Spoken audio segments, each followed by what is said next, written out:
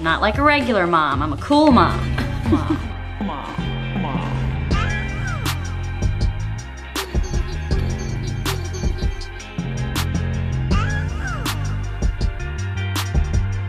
Hey, cool moms. I am really excited that this episode is being supported by Happy Family Organics. Sargent and I have been longtime fans, and it is truly a delight to share their work with you. Now, from the start, Happy Family Organics has centered their work on organic, nutritious foods for babies, infants, and toddlers. Treating the planet with care is also built into their brand DNA, which is something I think about frequently. I want Sargent to inherit an earth that is thriving, right? Their work on regenerative agriculture is really a step ahead. You know, I need to love a brand to rep it and bring it to my community. So check out Happy Family Organics. And a hot tip, if you have a question about nutrition for your kids, they have a free, anonymous, and genius live chat backed by a team of registered dietitians and nutritionists. It's available 7 days a week, and they'll give you tips, resources, and answers to questions related to lactation, formula feeding, starting solids, anything you name it. So thank you, Happy Family Organics, for your products and for supporting cool moms and parents across the country. I'm going back to Cali. I'm going back to Cali. Yes, finally, Sargent and I are returning home to California. And even saying home to California are such powerful words for me because the concept of home maybe is something that's been a bit elusive or non-traditional for me as I've been a person, even in my adolescence and growing up, that's moved around a ton. I know what it feels like to be the new kid. Always. So I have not always felt so connected to one particular place, even having spent 8 years in New York. It felt always kind of like a place of transition and growth. So since leaving California at the top of COVID, I have been doing everything in my power to get back, but not just to get back to be there, but also because I feel so much more at peace at home and at harmony with myself and with Sargent in Southern California, which is, again, such a foreign feeling for me. But I'm just so deeply grateful for recognizing what home feels like and being able to call a place home outside of the home that, we carry with us everywhere. So yes, we're going back to Cali. We're going back to the sunshine. Time for the beach. But man, am I going to miss my dogs. I'm going to miss my friends. I've had such, I've had like most of y'all listening, I've had a lot of ups and downs over this entire 2020. I was going to say weeks, months, but yeah, this year. But I certainly would not be standing, sitting, alive, thriving without the support of my family, who always have unwavering love for me, and especially my friends. Especially my bestie, Michelle, who I've mentioned here on the platform just a bit in previous episodes. But man, you want to talk about what love looks like. For me, my love language is about acts of service and showing up.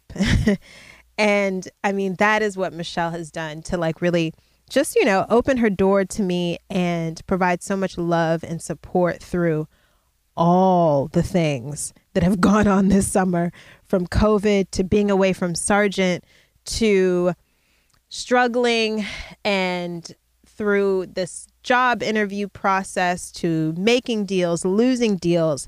At the high highs, she has always been there. And at the low lows, she has always been there. So I don't even know how to thank her enough for her time. But here's one way I can do it publicly. Michelle is not a mom.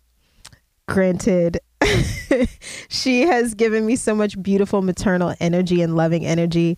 But I also have been really grateful for this time with her because I've been able to, again, show my love language is like acts of service. So I've been able to really help Michelle in many ways, how she's able to help me build this beauty business. I've watched her leave the comfort of her 9-to-5, go into business for herself, and start a skincare line and thrive and sell out every time she drops new products during a pandemic. I mean, this woman is like, she's unreal. She's the epitome of a bad bitch. But aside from that, y'all, I don't know if I have maybe said this. I may have talked about maybe wanting to get a boob job in the past, because after 14 months of breastfeeding, one of my breasts is a little sadder than the other. That's okay. But what I did get before I got my boob job, I like to call it my plastic surgery to speak it into existence, but it's really just, I got some really incredible injection work done by Michelle at her cosmetic dermatology practice. And she just gave me a little here and a little there. And y'all, my lips are luscious. My cheekbones are just sitting. And I feel like I'm coming into the best version of myself.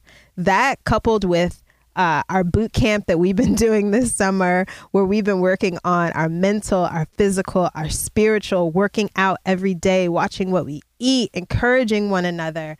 It's been truly transformative, to say the least. I really feel like I'm going back to California much better holistically than when I left. So, Michelle, I love you. I'm grateful. If you guys want to check out her skincare line, no, this is not an ad, but I really do use it. She's at Michelle S. German. Check her out at German Aesthetics. Now, last, but certainly not least, I have also spent a great deal of time outdoor, especially with Sargent, since, we've been on lockdown. And one of the projects that has come from this time has been a project called Jug's World. So Jug's World really started because I was depressed. I was depressed. I didn't know how I was supposed to show up for Sargent and for myself in a time of just such deep uncertainty in the world. And so we just went outside, because nature is cathartic, it's grounding, it's transformative, it's healing. And that's a lesson that I want Sargent to know. I want him to know that he can always connect with the earth in order to heal himself. So that's really where this idea of Jug's World began. Jug is like this fun character that I created, and Jug goes on these adventures with Sargent throughout nature. Our first episode focused on trees. I like to think that Sargent and I are tree people, as I hugged a whole lot of trees while I was pregnant with him.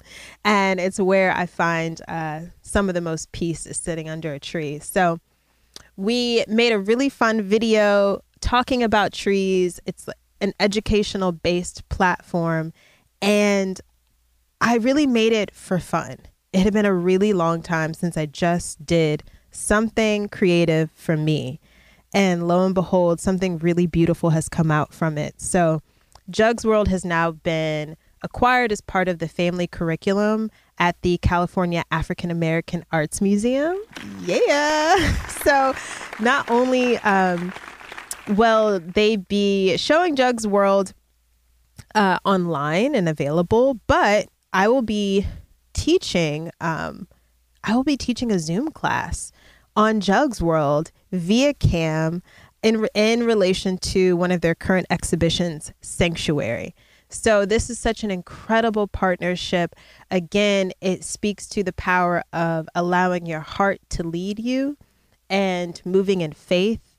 Because again, when I started Jug's World, I was in such a heavy, dark place. I was still in Charlotte, still at the beginning of COVID, and still just trying to figure it out. So to be returning to California and having this on my docket, where I can go back to my roots as an educator and help to educate myself, my child, and hopefully you all and your families as well, especially when we see how the public education system in many ways has failed us. So I hope that this tool is something that is beneficial to all of us. And I'm so looking forward to what's next for Jug's World. Please stay tuned. I love you all so much. Up next, LaTonya Yvette. LaTonya Yvette is a mother of two, an advocate, writer, published author of her first book, Woman of Color, which is part memoir, part lifestyle guide. I just started really diving into it, and I'm really geeked to finish it because it's surprising in many ways, and its approach and its layout and its transparency, and really refreshing. So I'm super excited to talk to LaTonya as, again, one of the shortlisted women when I first started Cool Moms. So LaTonya Yvette, welcome to Cool Moms. Thank you. Thank you for having me. Of course. Of course. Now, I'm going to get into our inaugural question, but I also just want to preface this by saying, you know, I used to see you all the time when I lived in Brooklyn, in Fort Greene, walking around, looking great with your kids. And I was just like, okay, this can be done. So like, you know, in all sincerity, like, absolutely just watching from afar as another Black mom who is a co-parent who's like doing it and very much on your own terms. Like, thank you. You know, visibility is key. Oh, that's so sweet. That's really sweet. Thank you. Of course. So we always kick things off like fun and cute and light with what is your sign? And does that mean anything to you? Oh my gosh, so much. I'm like, do you really want to know? Okay. I absolutely want to know. Go as deep as you want to go. I'm a Cancer. I am a Cancer, which I feel like is very, I think when talking about writing and talking about mothering and just how I am as a person, I'm like, oh my God, I guess it makes sense. Like, in what ways? So I'm a Cancer. Yeah. So I'm a double Cancer too. So it's actually really funny. Stop. So yeah, I think, you know, so as far as personalities are concerned, I am super, I would say, like, I can almost be like a shell. Like I can be very like sweet and nice and like, and kind. But at the same time, I can be like a little bit guarded, but like when you get in there, you get in there. And then it's just like, this is like why we're like all gushy. It's just a whole thing. And it's funny because I was hanging out with friends the other day and it was like this card question and it was like, what surprised? And my question that everyone had for me was, they had to answer what surprised them most about me. It was like the card that I picked out and everyone had the same thing. And they were like, yeah, it was that part, but it's also like you have like multiple like, you know, like 1 minute, then you're like out and like dancing and like all night. Yes. And like, I didn't know that was like part of you. And I was like, that's so me. And you know what? Listen, I have to be honest. I just posted recently this meme. You know that trend of memes that's like the villain, the actual villain? Mm-hmm, yes. And so I posted one that was like the villain, Scorpio, which is my sign, and then the actual villain, which is Cancer. And I was like, I just need people to know Cancers are so lovable and just like such great loyal friends, but also we do, you know, I think I'm very much like, I will talk to anyone about anything.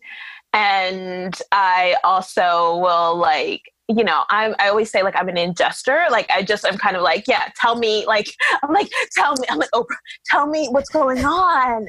And then I'm like, okay, like, and then like, and I will share, but I'm also at the same time, I think like very mindful. And I don't know if it's the position of where I am in life or if it's just who I love speaking to people, but I'm also very like, just a little bit guarded. And but I think at the same time, like, I think it's because when I'm like really, really close to someone, I'm all in. And I think the part of that is to help me navigate like friendships and navigate relationships. And I think in the same way, it's a little bit like that with my work. I get a lot of, I love that you kind of, like spoke to like seeing me around the neighborhood before, because I do get a little bit of, people who are like, oh, I feel like I really know you. And I'm like, no.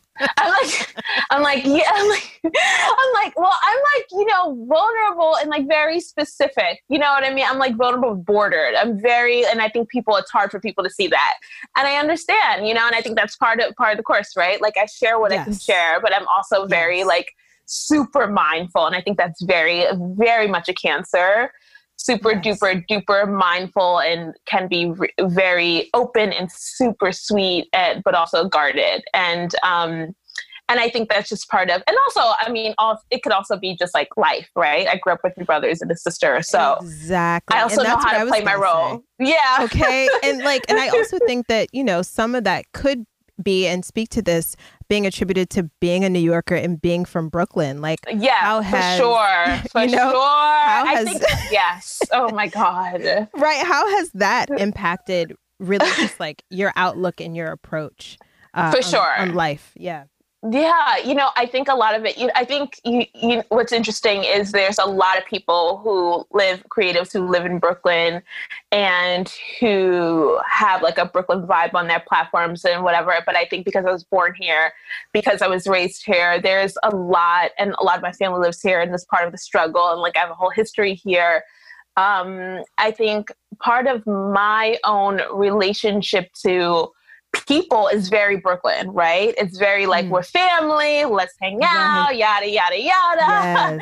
And then at the same time, I'm like, but if I don't trust you, I don't trust you, and it's like, you can't, I'm like, it's a very like, unless you're kicking on my stoop, we ain't cool. And like unless you're telling me something about you, then we're not. And so I think I do have, Brooklyn is so much a part of like who I am as a person. And I think that is, like I'll tell, like if you and I, like, we saw each other on the street and like, obviously we were hanging out before, before blog stuff or whatever, I think it would be much easier for me to be super open with someone I see around Brooklyn and who's in my neighborhood who I've hung out with on the stoop than I would like, someone else. I think that's just how my relationship is to Brooklyn. It's community driven, but it's also very honest, very real.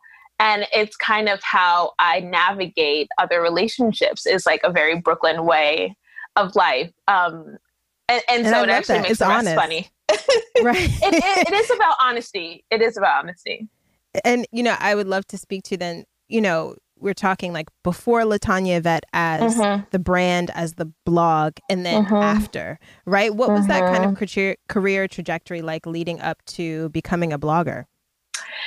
So I had River. I was 21 when I had my daughter. And so I was in college for writing and literature. I was obviously like a young parent.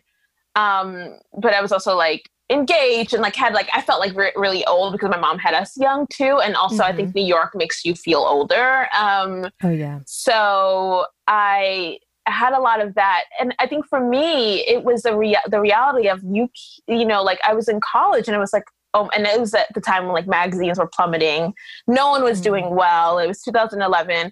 And I was just like, what am I going to do? And I actually had a professor who said something super similar, which I wrote about in the blog, in the book. And they were like, well, what are you doing? And it was a real important question. About sort of struggling in college and struggling with time. But also I really enjoyed like hanging out with my kid and had all these ideas. And my ex was just like, you're always in the street, like with our kid. Why don't you just write about that? Like just, do, like you're never home. You're never home. You're always taking something on. You're always running around. And it was true. And so the blog kind of started out of that kind of place. But also it's because I was living in Bushwick at the time, and a lot of the mothers were like way older than me. And I really wasn't, and they wanted to be stay-at-home moms. And like, that was not, I didn't want to be a stay-at-home mom. I just wanted to figure things out and also still work and also still figure out money, and wasn't like, and I also could not, right? Right. So the blog kind of started out of that. And it just continued out of this sort of accessibility to a lifestyle and living and creativity and sort of blending a bunch of worlds in at once. And I think it's been cool because sort of it's really important to me to have like other Black women who are just becoming mothers, but also like back then and even now, see how they can make it. And I think visualization and mirroring is so much part of like resistance and having people actually see other women like, be present mothers, be present parents, but also be creative and artistic and be individuals and not fall 100%. Into this very, very trapped life of what we think mothering looks like. This episode of Cool Moms is brought to you by Happy Family Organics. I absolutely love the Happy Baby regenerative line of food packets. There's something that Sargent has been enjoying and slurping up since he was, a baby. And now that he's 2.5, there's still a really easy go-to snack for him. They give him a sense of autonomy because he can hold the packet, he can suck it down, and it's something that I know is going to be delicious and also good for him. Happy Baby Organics, Happy Family Organics. We love the regenerative line. Right, because, at this time you were occupying, and still very much in a lot of ways, I think that the tide of the optics of motherhood and frankly, motherhood as it relates to a career as a business is changing, but is still very much occupying a predominantly white space. Were you 100%. Ever concerned about entering this space and being successful? Was success even on your radar? I don't think I really was. When I got into it, I don't think I was concerned. I think I was aware that the space was very white. I read blogs here and there. And so I was very, very aware of the optics, right, of how it all looked and how it all felt.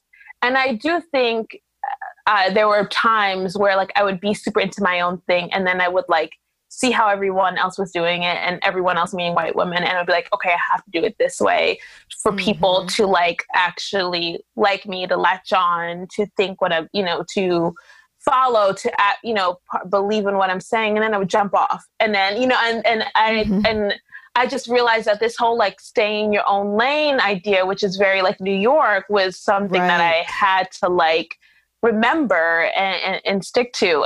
And I think it's very easy, especially in the early years. I mean, we're talking also 2000, it was the first 2 years of blogging, 2012, 2011. It was hard not to be distracted by, and also having a young child, also being young, distracted by how everyone else was doing and how everyone else was being successful. And I think for me, it kind of really, really came to a head in 2013. So after 3 years of doing it, when I lost a baby before I had my son Oak, the reality shifted that obviously the situations for a Black woman struggling, I just became, I was always obviously a Black woman, but it was so clear my situation was totally different than everyone else's after I lost a baby and all the sort of things that happened with that. And I think it sort of put my Blackness as a blogger in perspective, personally, but also more publicly. And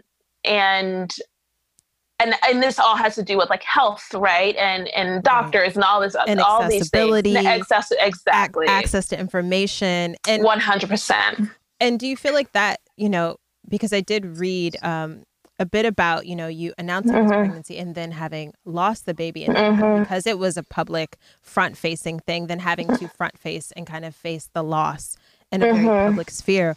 What was that response like as a Black woman? How did that make you aware of your Blackness, that experience? Yeah, I think as far as the way people came to me and helped me, it was really, it it was actually really comforting. And it was a lot of white people who came to my aid, and a lot of Black people, obviously, who came to my aid.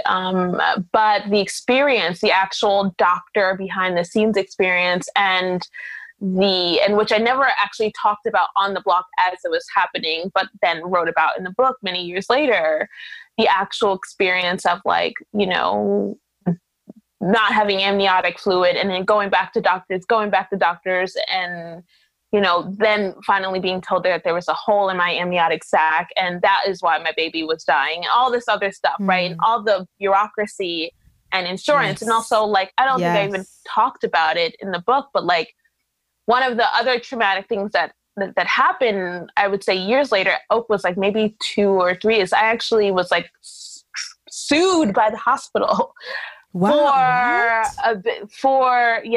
the bill, because even though they said that they accepted my health insurance after I lost the baby, they like sent me a $15,000 bill, and it was a whole thing. And then I got like a white friend whose dad was a lawyer, who was like, there, you know, this is awful. I bet you they won't come to court. I went to court. They never came. The case was dropped.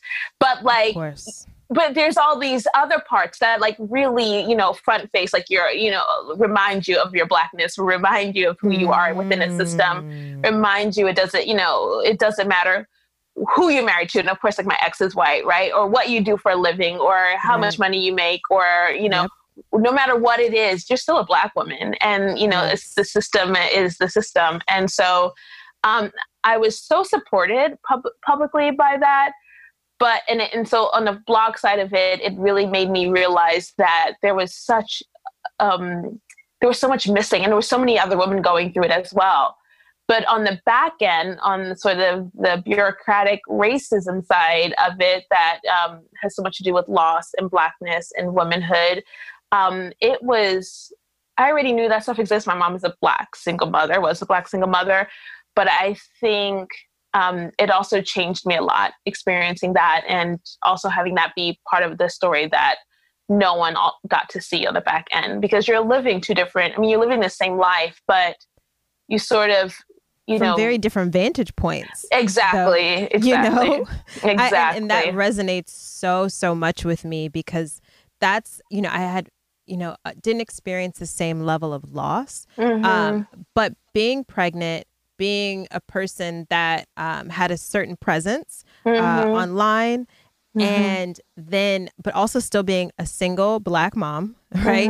Who came from a single Black mother. And although Sergeant's father and I are very much within a groove of co-parenting, it was very present. You know, we were treated incredibly poorly throughout my pregnancy experience. Thank God for my midwife who came in. And I think I made the cutoff right when our insurance, like whatever, Obamacare, accepted a midwife. Right? Because prior to that, I was seeing physicians, and I remember I had gotten really sick in my first trimester. I'd lost so much weight, and the way we were treated, it was like a lot of hushes and murmuring of, oh, maybe she's HIV positive. Oh my God. I was like, what?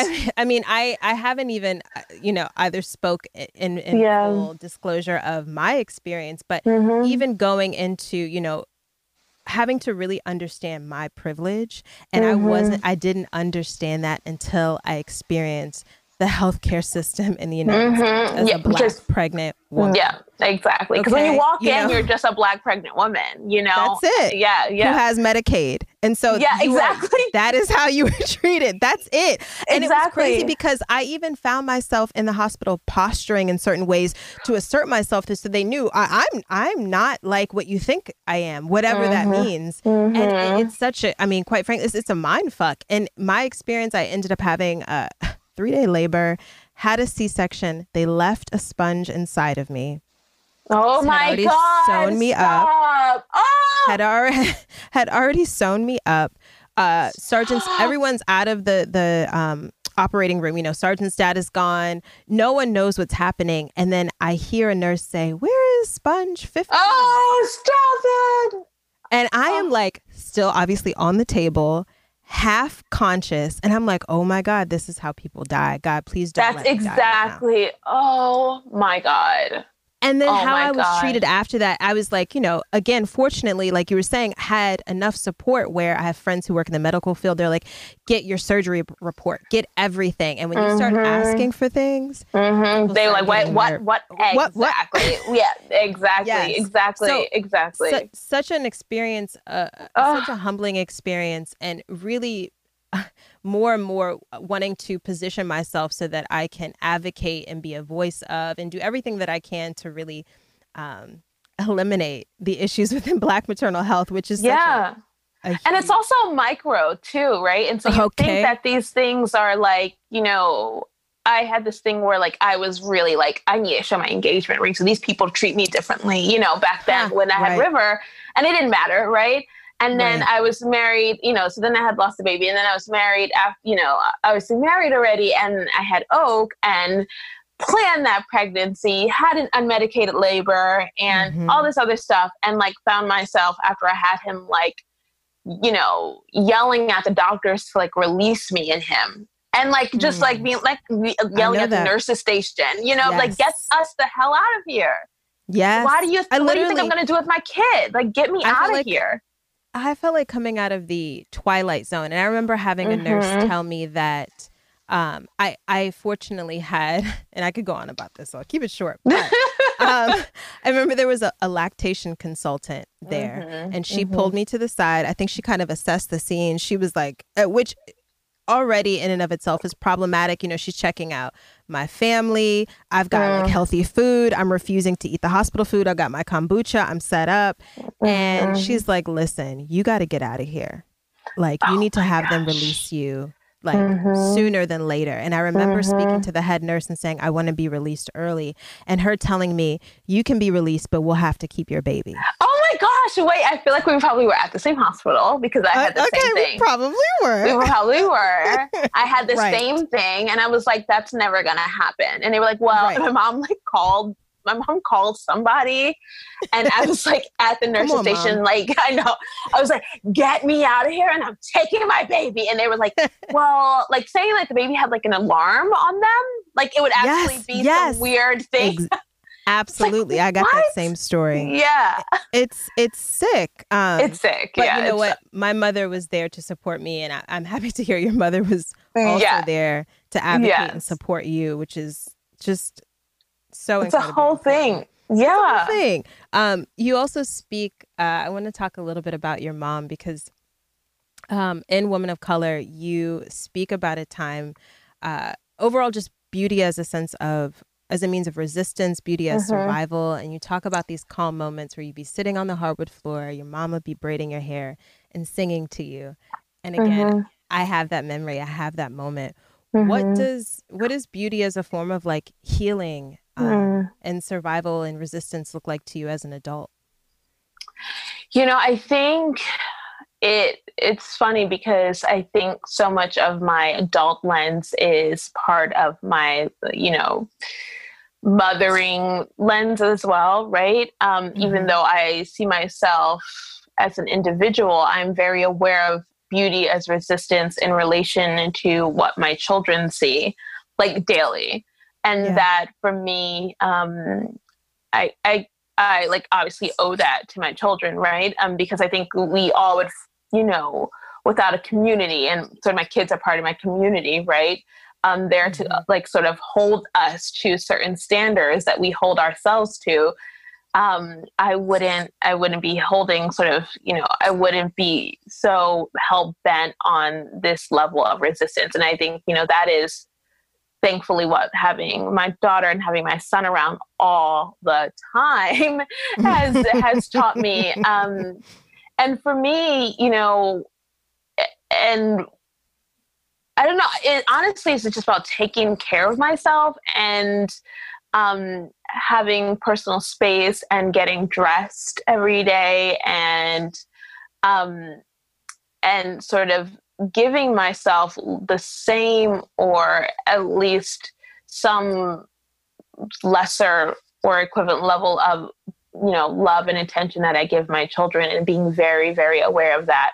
And whether that's like a bath at night, whether that's like making sure I wash my face and get dressed, whether that's like making sure I close the door in my room and I'm like, I need to just spend time with my clothes and like, all of these weird things, or like walk down the street or get my nails done. Like I spend a lot of money at, the nail salon and, Same. these sort of, these sort of things, which seem really simple, but they're also about like, armor and being able to face the world. And I feel whenever like I'm not aware of that, I can kind of feel it really, really clearly in relation to like who I am as an individual, but also who I am as a mother. And when I don't do those things, it's tangible. It's very tangible. And so sort of the resistance is like an everyday, every moment act. And my mom's own way of doing that for me helped sow those seeds as an adult. And I'm aware of that even with my own daughter. Both my kids have like crazy curly hair. And so I'm doing their hair every morning with like conditioner and curls and telling my daughter, oh, this looks good. Do you like it this way? Do you want me to do that? And like, just having, a real present relationship with her in that way, and allowing her sort of building up that own resistance in her, right, as well, and in my son right now, and also at the same time doing it within myself. So it's like an every moment, every minute type of thing, and it's a big part. And I was going to say, and I feel like I'm sure that's been amplified even more now that we are social distancing and spending way more time at home, which, for many people obviously has been quite a change in structure. But I think even for parents like ourselves, mothers like ourselves who work for yourself, who work from home, and now that space is now being completely occupied by your family. Oh my gosh. Yes. and doing that dance. But something that I read that you wrote about that I really liked was being really transparent with your children about needing alone time. Yeah. Can you talk a little bit about the transparency that you have with your kids and expressing your needs and boundaries? Yeah. Like, so, I don't know. I guess I don't get the idea that kid, like, I feel like people, kids are kids, right? But kids also become adults. And I really like that thought process, that the things that we instill in them now, we allow them to be children, but we also instill we're instilling lifelong patterns and emotions and sort of connections and respect and boundaries to the now. And I really appreciate that idea when it comes to parenting. And so for me in my house, in my household, how we do things.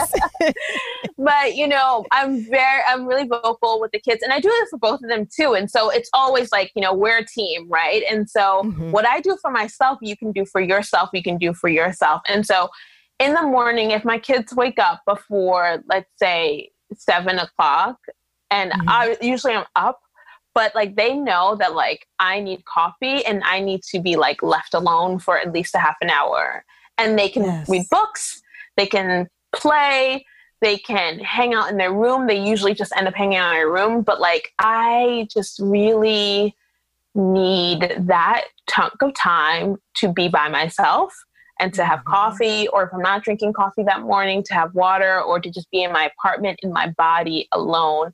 And it's been really important to articulate that to them and also have a conversation with them. And at the same time, right, my daughter will pull the same thing.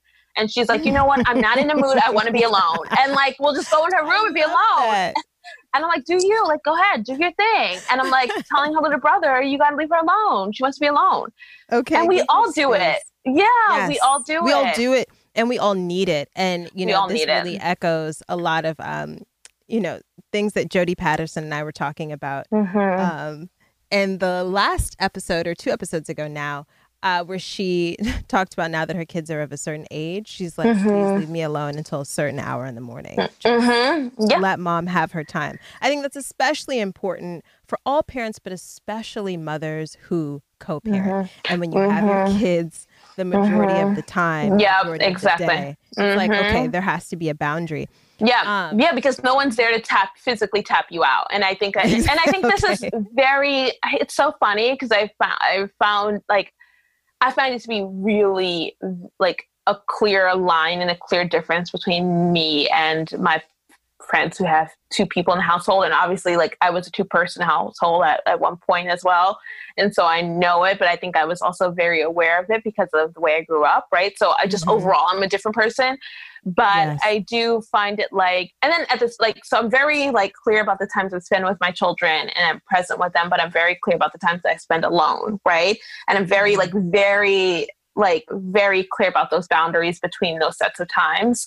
And part of that is to be able to spread myself as thin as I need to be, that I have to be spread because of my life.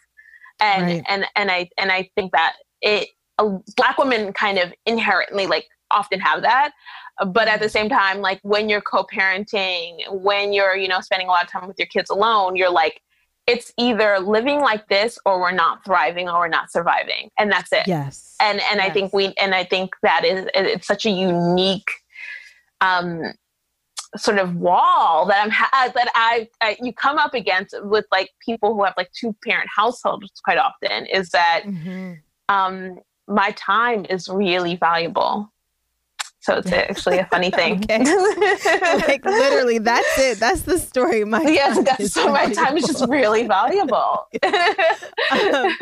I'm very much, and probably, I guess forever, because as our children grow, as their needs change, as we grow and our needs change, so will the structure and the needs of our family. And I'm learning so much about myself, I think, honestly, more than anything in co-parenting. And so I would love to know kind of, what have you learned about yourself in restructuring your family? Yeah. I feel like I've learned how to, I want a lot for myself. Like, I sort of have been thinking about like, oh, if I could have it this way, then I would do it this way. If I could have it that way, then I would do it this way. But I think I've learned not to be funny, but I've learned how to be generous. And I learned that I can be very generous. And I've learned how generosity is actually it's sort of the best position to raise a family in. And so I think about my relationship with my ex about being sort of the most generous relationship that I can have. And even if it sort of, doesn't feel like it's always for me, right? It's about being generous, and it's about giving my kid, giving that, extending that to my children, and and also at the same time, like I'm always thinking about, and this is probably the more morbid me, but I'm like, if I die, what am I happy with? But like, what am I happy with, right? Like, what am I happy that I've done? What have I done that sort of has made sense for my family? And am I okay with the way that we're living? And for me, I really want my kids to see what care, community, generosity, and also love and family looks like. And that oftentimes it does not in an individual's best interest. It just isn't like in one person's best interest. And I think, so I would want life to be a certain type of way. I would want more individual freedom. I would want more of this. Or, I sometimes, I have friends who, their kids are very like, they spend like chunks of time away from the kids and they get to have this whole other life. Right. And I don't live like that. That's not my situation. And I'm okay. And it's every week or every other week, whatever the situation is, and that's not mine. And I'm okay with this type of life that I've chosen. And I can die knowing that. And I can die knowing that I was generous, and also that I was loving, and also that my kids have a family. And I think it's really, really important. Family can look any type of way. And as long as it's loving, as long as it's supportive, that's the most important thing. And so I've learned that. I've also learned just how, a lot of times that we are taught, a lot of things that I was taught, like as a Black woman, of how things are supposed to be. They don't actually have to be that way. And so you kind of just like, oh, I could kind of do it a little different. Yeah. And that's okay. Yes, I can totally make it my own. Yes, yes. Totally make it my own. That's something that I'm really stepping into and learning for sure. I also say that you have to pardon any weird audio that just happened. Sergeant just got up early from his nap. And I'm like freaking, I'm like, don't come in here, don't find me. Because I totally hide in the closet to record. And he just started knocking on the door. I Such understand. a like work from home moment. Okay. Mom, are you in there? I know you hear me.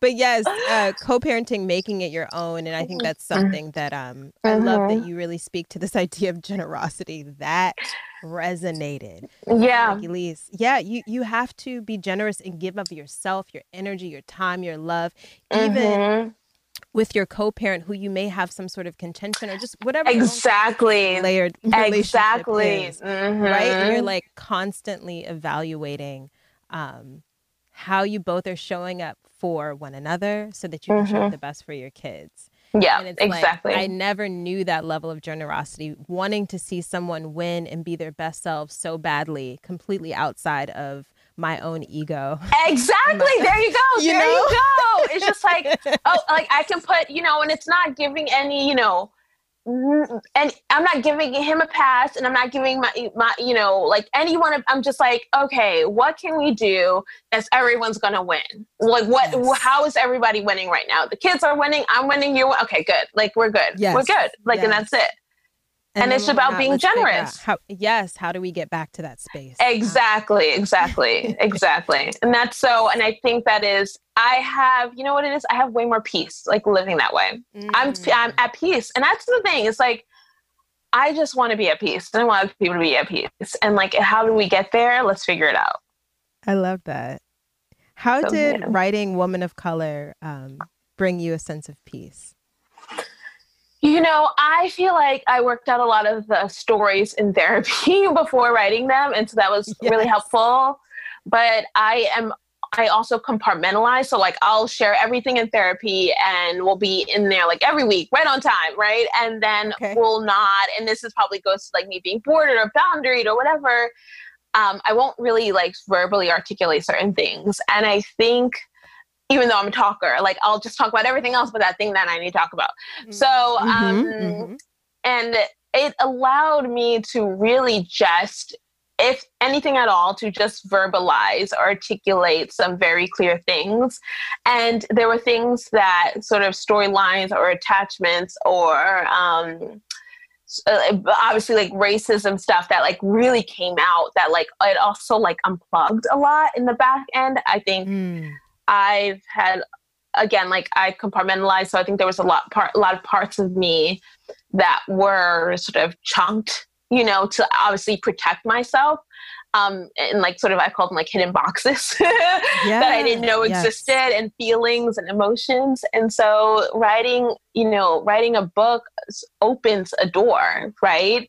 It doesn't just open a door for like obviously other people, but it also emotionally and mentally like open doors for me as far as like the process is concerned and like what else I need to work through. And even if I don't write about those things, I now know I need to work through them because now I've made room for them. And I think the book has allowed that for me. It's allowed me to make room for other things.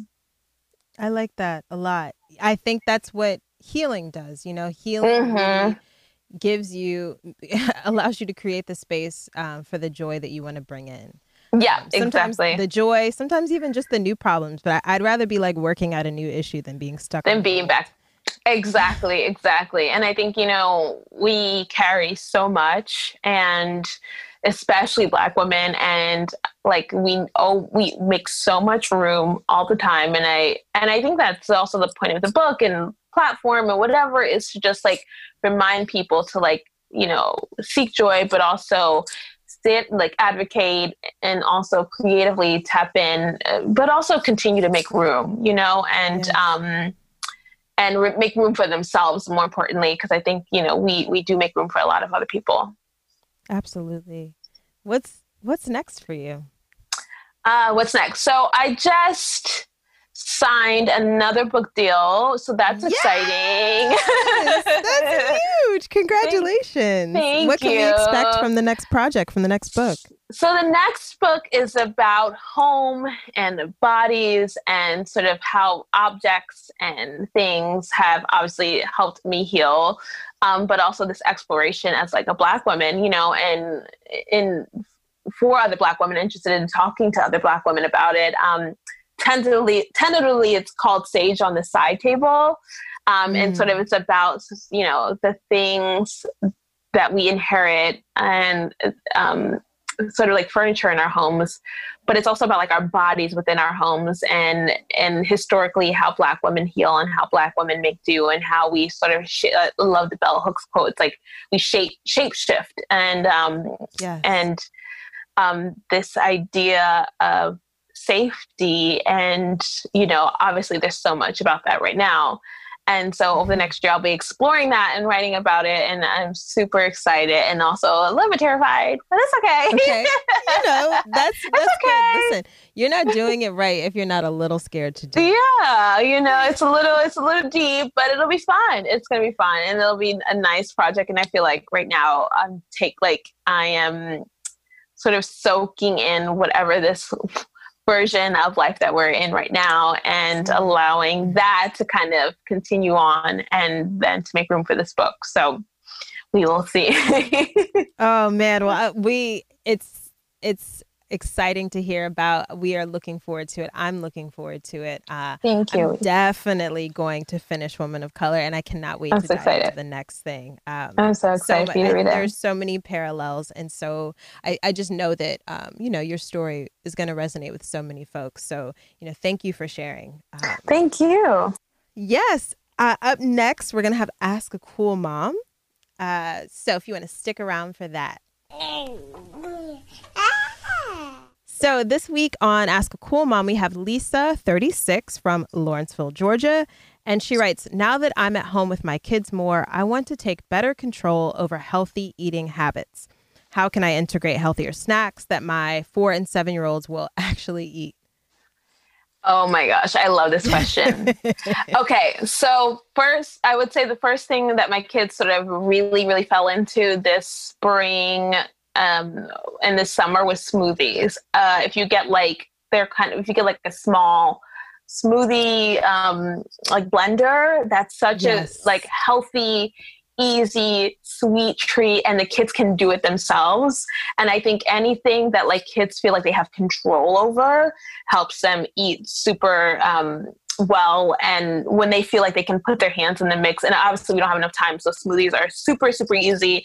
And then my kids honestly have gotten over their thing with spinach because they're just like, oh, I'm going to throw this in there. And so I think it's an easy snack and everyone usually enjoys it.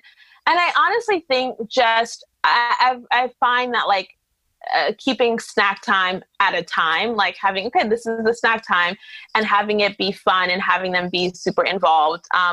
We keep a lot of fruits around the house, and my kids just love being able to chop their own stuff. They love making their own little plates, their own little fake sort of tea parties. So anything that they can do themselves, get them a little kid knife and raisins and just have fun and snacks. And, I do fake fancy cheese plates for them, and they're really just fruit, cute. Like cheese and crackers, but they like that idea of like, ooh, we got something. And so just make it fun and present it to them and have them involved. I think we often miss, and it takes a lot of time, but snacks are the easiest way to get kids involved. It's just like, let's go in there and make a little snack plate ourselves.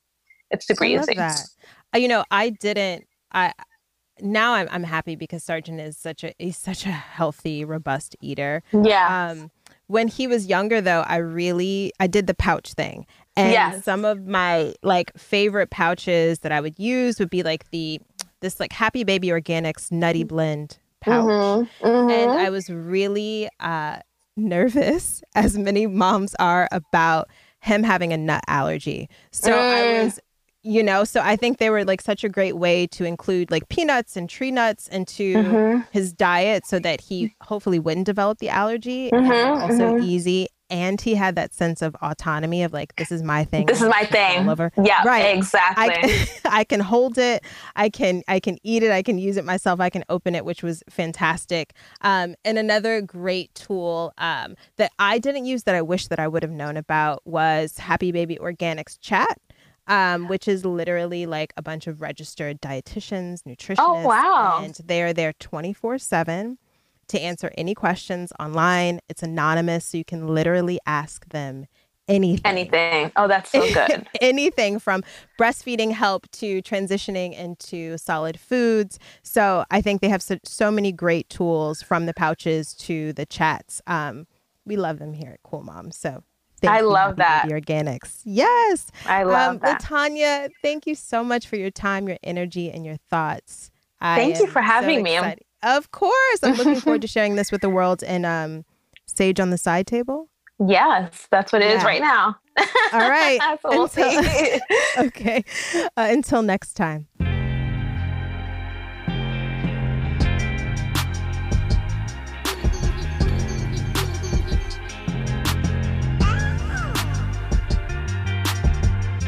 Not like a regular mom. I'm a cool mom.